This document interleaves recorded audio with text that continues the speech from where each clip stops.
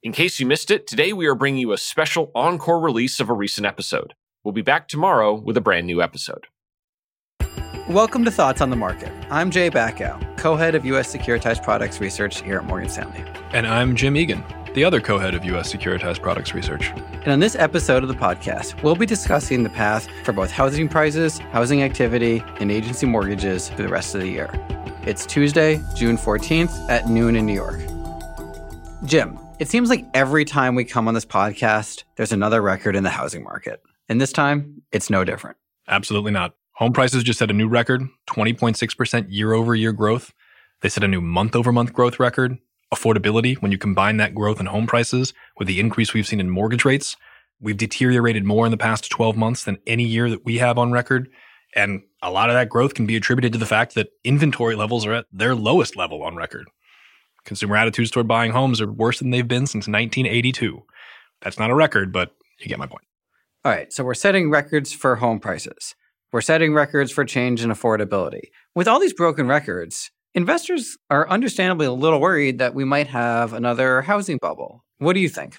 Look, given the run-up in housing in the 2000s and the fact that we've reset the record for the pace of home price growth, investors can be permitted a little anxiety. We do not think there is a bubble forming in the U.S. housing market. There are a number of reasons for that.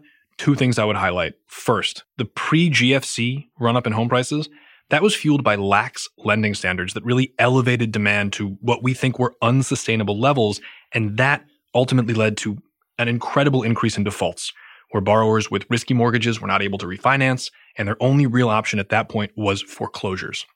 This time around, lending standards have remained at the tight end of historical ranges, while supply has languished at all-time lows, and that demand-supply mismatch is what's driving this increase in prices this time around. The second reason, we talked about affordability deteriorating more over the past 12 months than any year on record.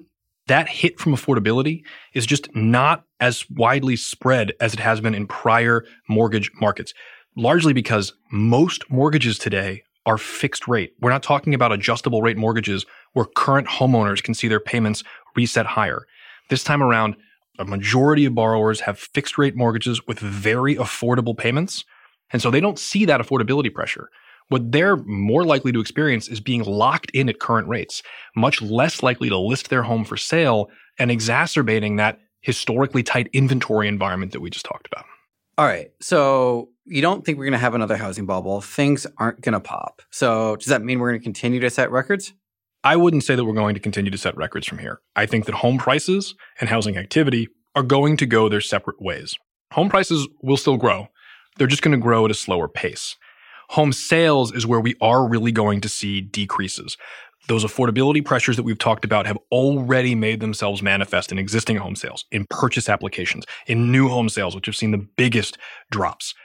Those kind of decreases, we think those are going to continue. That lack of inventory, the lack of foreclosures from what we believe have been very robust underwriting standards, that keeps home prices growing, even if at a slower pace. That record level we just talked about, that was 20.6% year over year.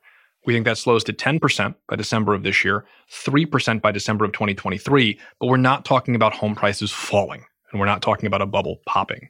But with that backdrop, Jay, you cover the agency mortgage-backed securities market. It's a large, liquid way to invest in mortgages. How would you invest in this? So buying a home is generally the single largest investment for individuals, but you can scale that up in the agency mortgage market. It's an $8.5 trillion market where the government has underwritten the credit risk.